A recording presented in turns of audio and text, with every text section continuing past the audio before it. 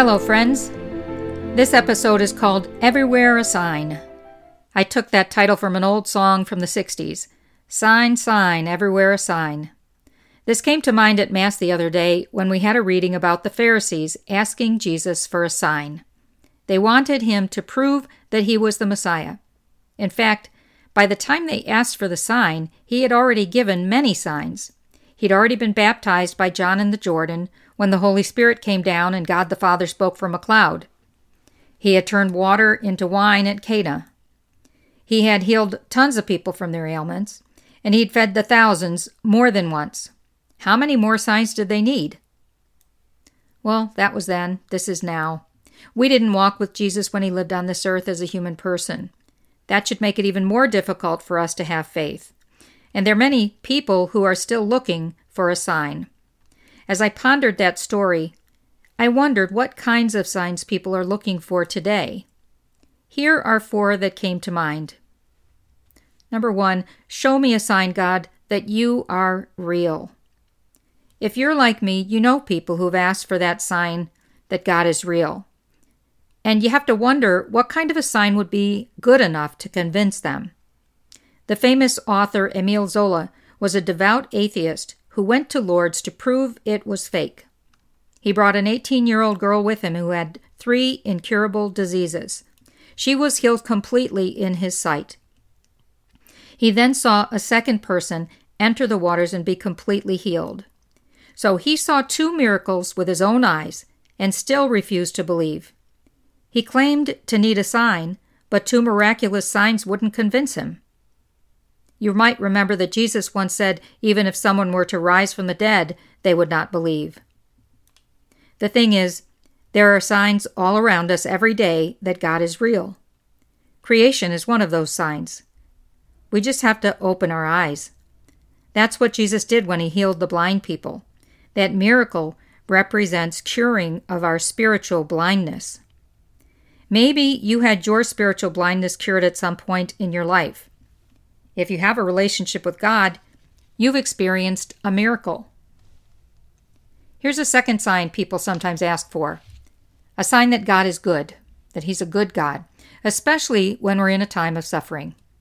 God is good all the time, but we live in a world that is not good all the time. The evil we experience is an absence of God, an absence of the good. When we have a heavy cross, we ask God to show us that he still loves us, that he is still there, that he has not abandoned us. I have a friend who sometimes complains that she has nobody to help her.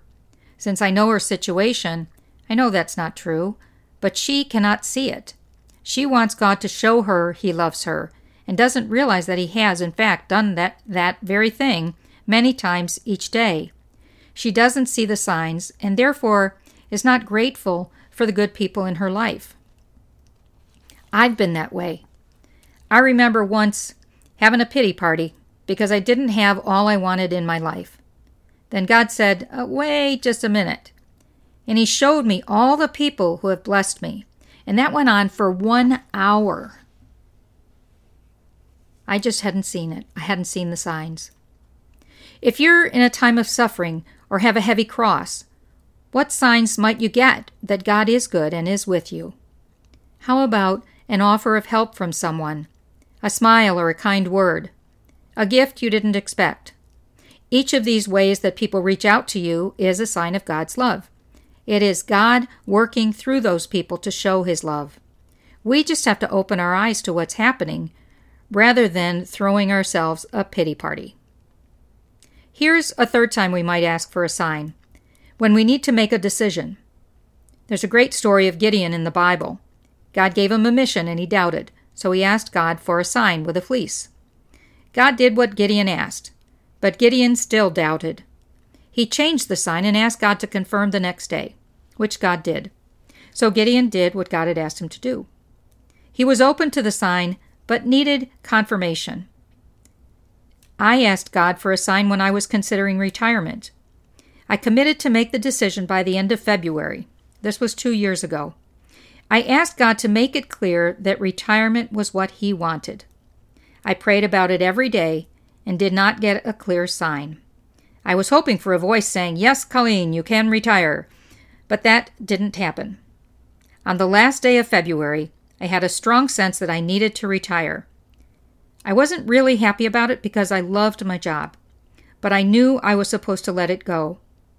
I can see now, 2 years later, that it was the right decision.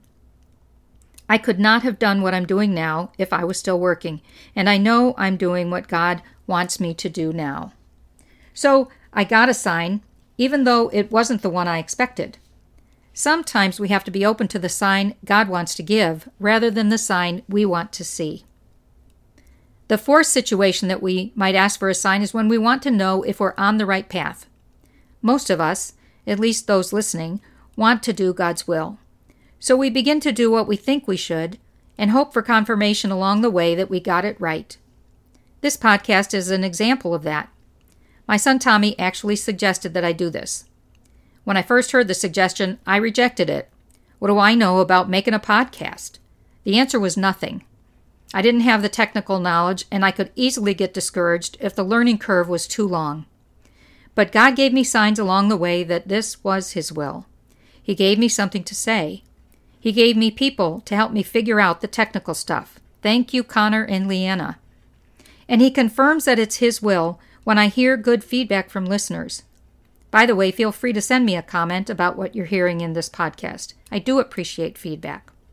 All of these signs, they are telling me that I'm on the right path. We want that sign, a sign that we're going down the right road, that what we're doing is pleasing to God. Open your eyes, and I'll bet you will see signs because they are there.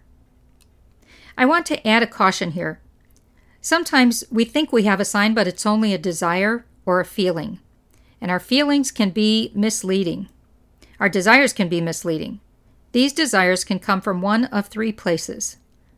One source is God. If our desire is for more of Him, it is from God. A second source is our own ego. If I am seeking personal achievement or notoriety or just my own way, that's not a sign from God. And the third source is the devil. Desires that come from the devil will lead us to sin or distancing from God. So be aware of the danger of following your feelings rather than God's will. Here is a final thought, a kind of summing up of what I've said. There are signs from God every single day. God has signs for you every single day. Are you looking for them? I once had a dog named Brutus. He was a Doberman. One day, we brought home a new dog, and Brutus was not happy about it. He was so unhappy that he turned his head away from me and would not look at me. I took his head in my hands, and I turned it towards me. He would not look me in the eye. When I let go of his head, he turned it away again. It was as if he was saying to me, "You're dead to me." He did not like another dog coming into his home. Sometimes we're like Brutus. God shows us a sign and we turn our head away. We don't want to see it. It doesn't mean the sign isn't there. It is.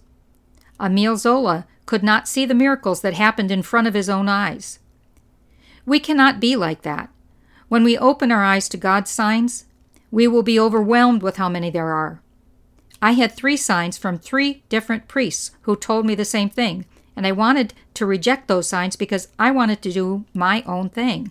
But finally, I surrendered to God's will. I saw the sign. I wonder how many signs God has sent you this day. That's something to think about. So here are some questions to bring to prayer. Question 1. What are some of the signs from God that you have seen in your life?